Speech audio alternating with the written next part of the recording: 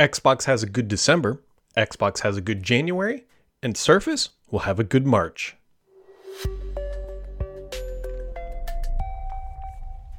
Happy Friday, friends. Happy Friday. It's Friday, and what a wonderful week it has been. A wonderful little... I was busted out into the tunes there, my friends. It is Friday. Xbox did their developer direct. Microsoft did some stuff, some good, some bad. And, it looks like Surface is going to have an event in March.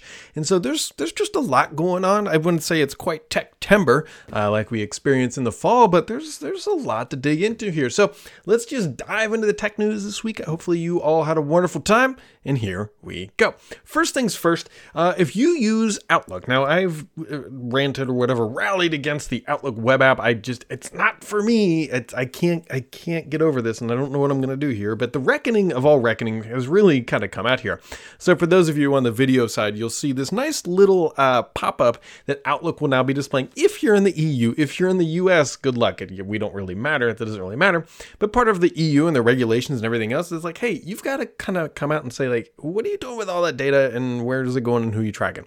And so if you use the Outlook web app, Microsoft is now displaying this prompt that says there are 772 different data people tracker things that are now monitoring kind of like your inbox. And that, my friends, is creepy as all get off. Like we all kind of like, we know in the back most caveman part of our brains, we all know like we're being tracked across the internet. Like Facebook is worse than this based on their own numbers and everything else. But like when you see that your email client that they're forcing you into has 772 third parties processing this data, yikes. So, maybe, I know we all know the saying, if you're not paying for it, you're the product, but in some sense, you can pay for this. Like you can pay for Outlook without ads and whatnot, but we don't know how many data trackers are in there. Yikes-a-roni. But either way, it just doesn't feel good really in any sort of meaningful sense. Now, things that do feel good, it looks like we're going to see a Surface event here in March. Now, if you're watching this channel and you're new to what I do on Fridays, where it's like this wrap up and dive into like all the tech news and stuff, Walking Cat is an extremely reliable source within the Microsoft community. And so a Surface event potentially on 3/21 makes a lot of sense. That's kind of what we've been expecting. Surface Pro 10, I should say, Surface Laptop 6. The big news will be ARM chips at this event. There will be Intel-related product. We're not quite sure if they'll call them like a 5 Plus or something. We'll see what they do on the corporate side. But the big deal is going to be ARM chips. Now, however, I don't think those ARM things are going to be ARM things. Those ARM laptops and Surface Pros are not going to be available right away like we sometimes see. We might be waiting until June. Now, June is when Microsoft is supposed to start talking about 24H2 that we don't know if it is going to be called Windows 12, could be called Windows 11, could be called Windows whatever it's going to be. But you're going to need that version to effectively and most efficiently, I should say, run the Windows on ARM version. And so look out for March. Look out for a March event. Now, granted, these are all tentative dates, obviously, until Microsoft comes out and says, hey, that's what we're doing. It's all sort of like, hey, it's mudding around, but Walking Cat's not one to toss out dates out there. Now, speaking of all those Windows 11 and Windows 12 AI-related things, Microsoft this week announced Copilot Pro. Copilot Pro is the consumer version of Copilot that you can pay for, and you get more goodies under the bag, but it's $20 a month. Now, I know where Microsoft got this pricing from because, like, if you're like myself and you play for the premium version of ChatGPT, that is how much, my friends? $20 a month. So $20 has sort of been like it's been justified throughout the industry. So Microsoft's like, we're not going to beat that. Let's do 20 bones a month. I don't think many people are going to end up paying for this, but I think it's going to be, at least it's available. And I'm sure there's people listening to this, and I myself am trying to see, should I switch over to this from ChatGPT Pro or whatever for $20 a month? I don't have a great answer yet. If you should, I probably will experiment with this one day, probably sooner rather than later. But either way, it's $20 a month for some extra stuff. And the biggest thing that I honestly and only really care about is how is it with Python, because that's what I primarily use ChatGPT for these days is Python, and everything else is just sort of like a vanilla wash. At the end of the day, it doesn't really matter too much. But anyways, the next question becomes, all these Windows fancy AI features, are they ever going to be landing behind this little paywall?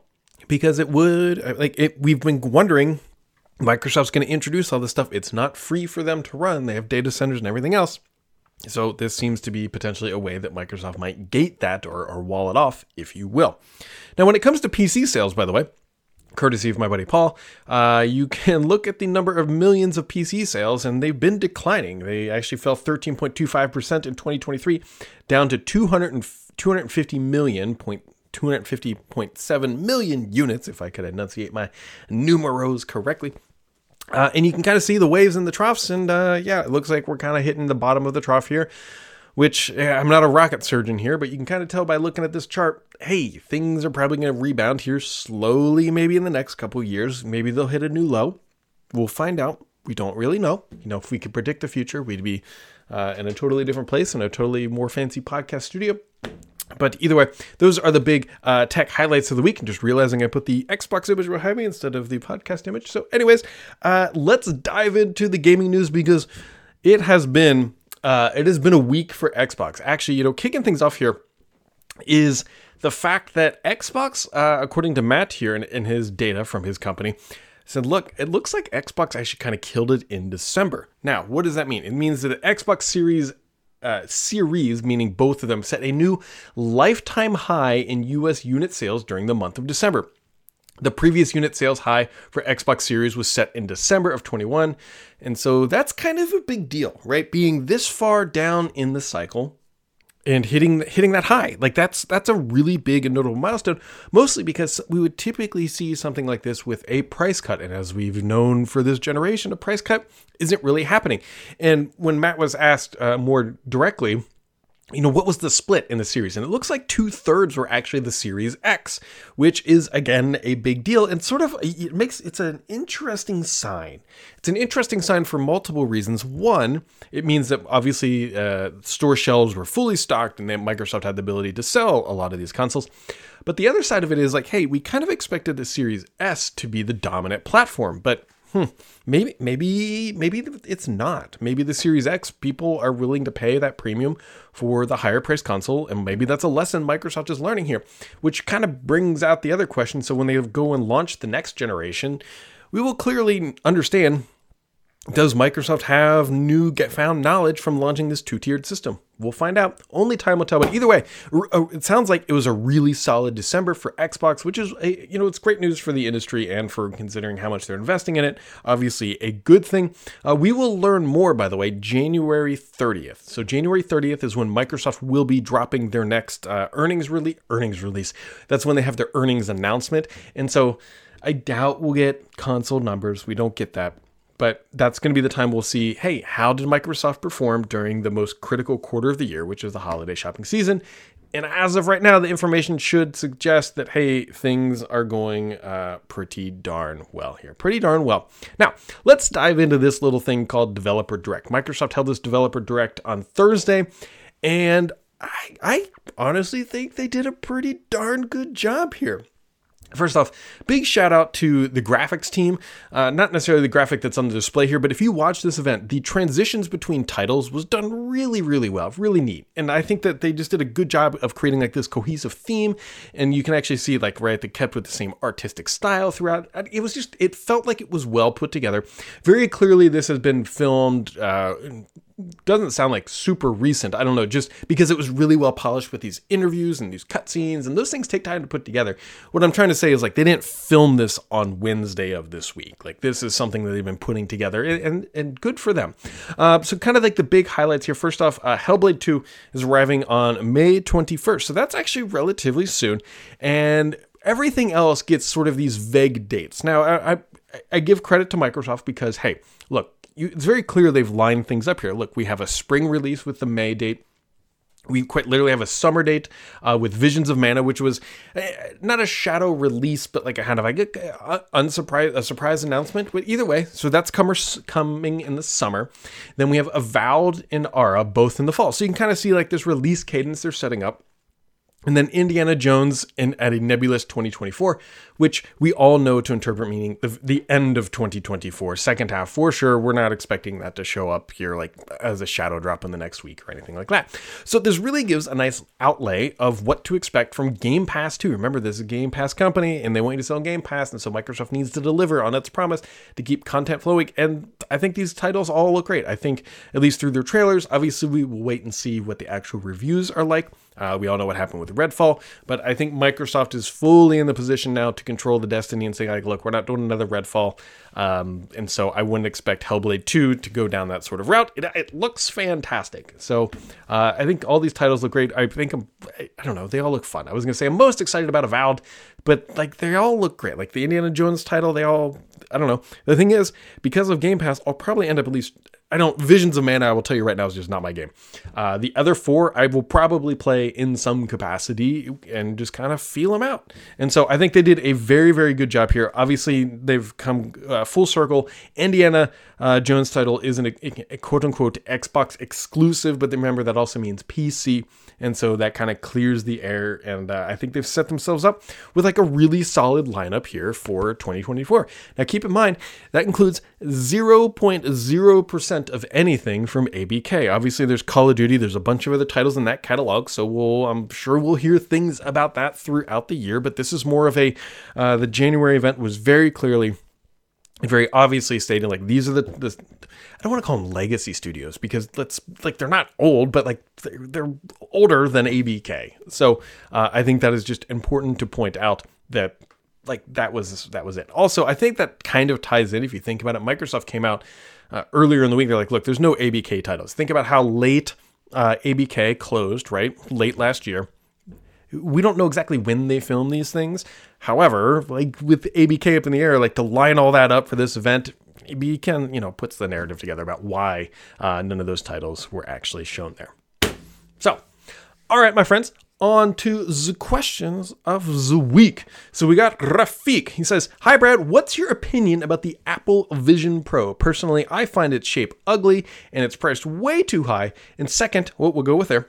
So the Vision Pro, I forgot to bring these down. So the X Reels, I've been using them more and more because I think they're probably the best kind of analog that we might get to potentially a Vision Pro. I have very obviously not tried a Vision Pro yet. I will tell you that the news that came out this week, because there were some publications who got to try it but weren't allowed to review it, if that makes sense. And I will tell you that if the killer feature is that it's good for watching movies, like, yikes. Yeah, I don't want to be like a skeptic and say like the Apple Vision is going to be dumb. Apple does things in their own way and their own flavors, and we'll wait and see, what happens, right? We'll give it some time because this is a whole new set of things that they're trying to convince people to spend multiple over $3,000 on. So, trying to be cautiously optimistic because I like to think that, hey, this will be a good thing for the industry. It'll help bring VR and AR more into the mainstream. Because the last thing I was like, those are dumb, were AirPods. And hey, look, I was completely kind of, because we're all like, look, those are Bluetooth headsets. They're dumb. They're never going to do it. I now own 2 pairs of AirPods. I don't know if the Vision Pro is going to go the same thing. Like the whole thing is like taking over your head. And I've used a lot of AR and VR products. Obviously, I have the X Real glasses. I've used MetaQuest and I've used Microsoft's mixed reality, multiple different flavors of that. And yeah, I've used HoloLens. That falls right into that category too. And so all this stuff is really neat for very specific and niche scenarios. Like my personal favorite is using things like space, I think called Space Engine, like going up and looking at like planets and whatnot, feeling like you're in space. That's fine. That is like a 15-minute exercise that scratches the itch like once a month. That is not something I desire to put on every day. The reviews also noted it's kind of heavy, which is also another very serious issue. I don't wear glasses. So having literally anything on my face for more than 5 minutes tends to feel heavy. I even think that the X Real glasses tend to feel heavy after a time, and those are like pretty darn lightweight in comparison to everything else. So I don't know. The one thing I will tell you that stands out in my head is that Netflix and what was that? Like Spotify and YouTube all declined to build apps for the Apple Vision Pro. And I gotta say, good job. I am happy that they are doing this. It may not be the reason why. You're thinking is like, maybe they just don't think there's going to be a market. I hope at the base of my soul that when they went to Netflix and said, hey, will you build us a Vision Pro app that we can use in our app? And they said, sure, you owe us 27% of our revenue. Because here's the thing, right? Remember, Apple's sitting there gatekeeping all these subscriptions for a long time on YouTube, on Spotify, and Netflix. And then they're like, hey, can you build a new app to support our new thing to help us sell more of it? Keep in mind, we're going to continue to take 30% of all your subscription revenue. Like, seriously? And so the fact that these companies actually stood up to Apple is a very big deal, because we all know the market power that Apple has with this kind of stuff. However, this isn't an iPhone. I think the Apple Vision Pro will sell in very low numbers. I think there's going to be a novelty aspect to it. And I'm not saying it won't become something, but this might be step one, and it might not be. And the thing is, I kills me saying this because I said the same thing about HoloLens. Version 1 isn't for the masses. I think the first iPhone really wasn't for the masses. Remember, it was like $700, and you had to buy it outright, and they didn't have carrier deals back then, or they didn't want it. I can't exactly remember. AT&T, doesn't really matter.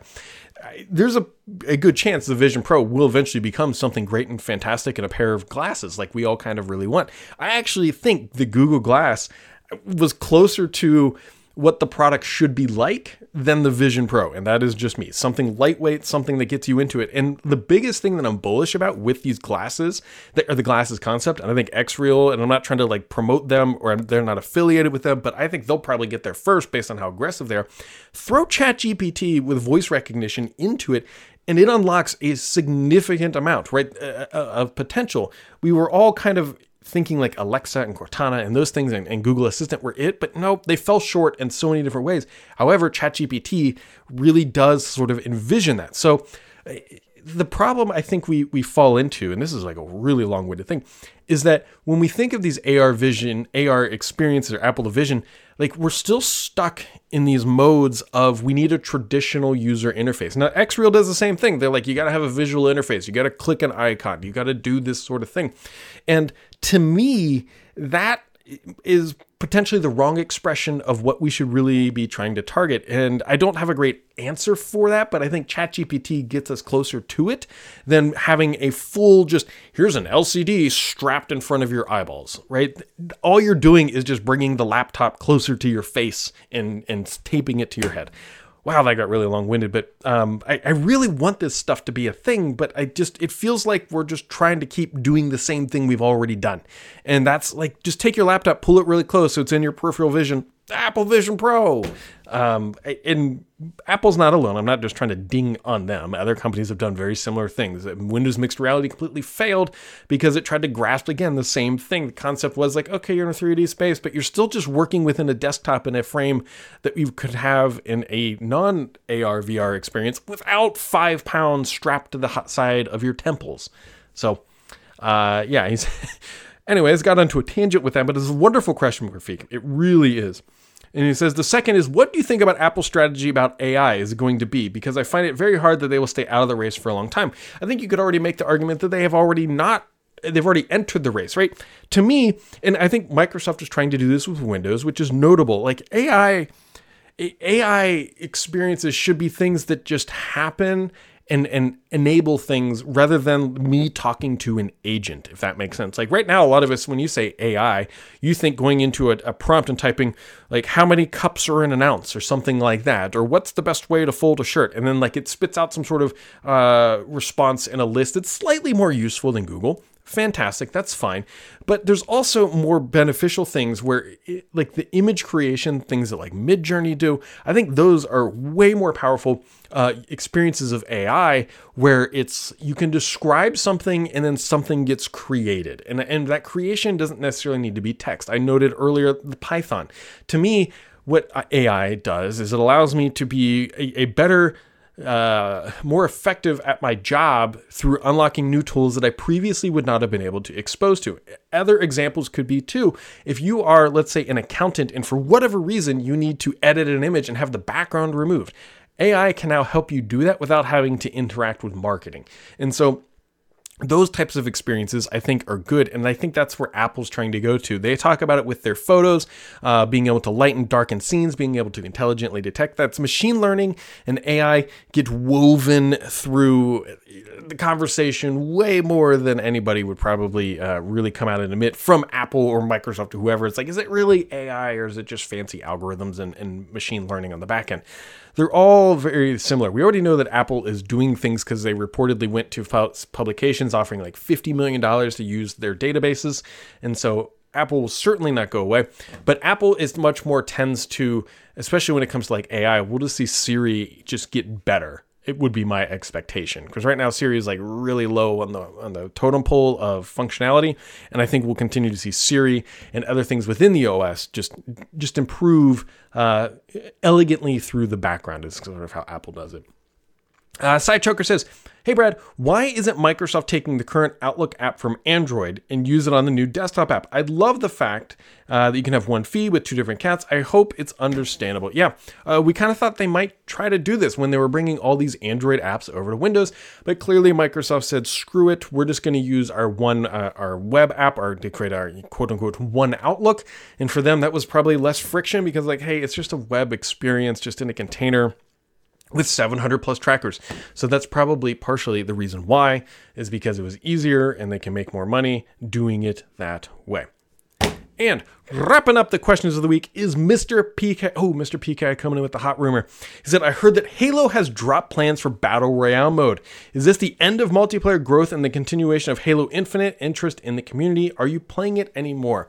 So I have re-downloaded it, not for Forge, honestly. Like there are some, I think the future of Halo multiplayer growth is going to come through its Forge platform. Forge is the greatest thing that will ever happen to Halo. There's a new board top game that people have created, and I think that is the true value of Halo Infinite. And so it sounds like the Battle Royale mode maybe just isn't going to work out, and Microsoft's potentially shifting resources. You got to understand too, also, Microsoft now has a very, very successful Battle Royale game. It's called Warzone. Microsoft, remember, they own Call of Duty. So to launch another Battle Royale title with a game that hasn't been super well received. I mean, and by well received, I don't mean people don't like the multiplayer. I mean, just from enough people playing it to spin up a Battle Royale. You got to remember, Battle Royale is only as good as the community is large. And so if they can't fill the rooms, and if they don't think they can fill the rooms or the maps, then that experience falls apart. And the only thing worse than launching a Battle Royale is launching a Battle Royale that doesn't have enough people, and then you have to shut it down. And so Microsoft was probably looking at player base size, like saying, okay, Warzone multiplayer, because they now have this data. Remember, Warzone or Call of Duty multiplayer, I'm going to make up numbers here, but let's just say it's 10 million. And they look at Warzone and say, okay, it's 2 million people play Warzone of the 10 million population. So there's 2 million people there. So now they have a rough ratio. It says 20% of the multiplayer base will play Battle Royale. If they carry those numbers over to Halo and they say, look, we've only got 1 million people playing. I'm making these numbers up, please. Because somebody's going to be like, Brad Sam said there's only 1 million people playing multiplayer. There might be more. There might be less. I don't know.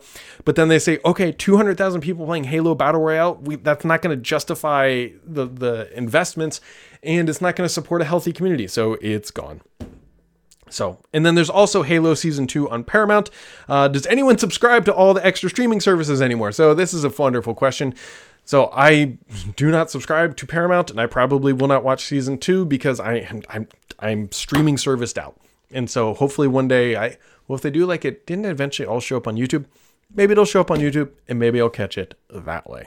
So thanks you all for the questions of the weeks, my friends. It is cold and blustery in the Northern Hemisphere, especially in Cincinnati. It's very cold. Hopefully all of you have had a wonderful warm week at that. So, as always, my friends, make sure to keep it subscribed here if I could enunciate, because the only BS on this podcast is me.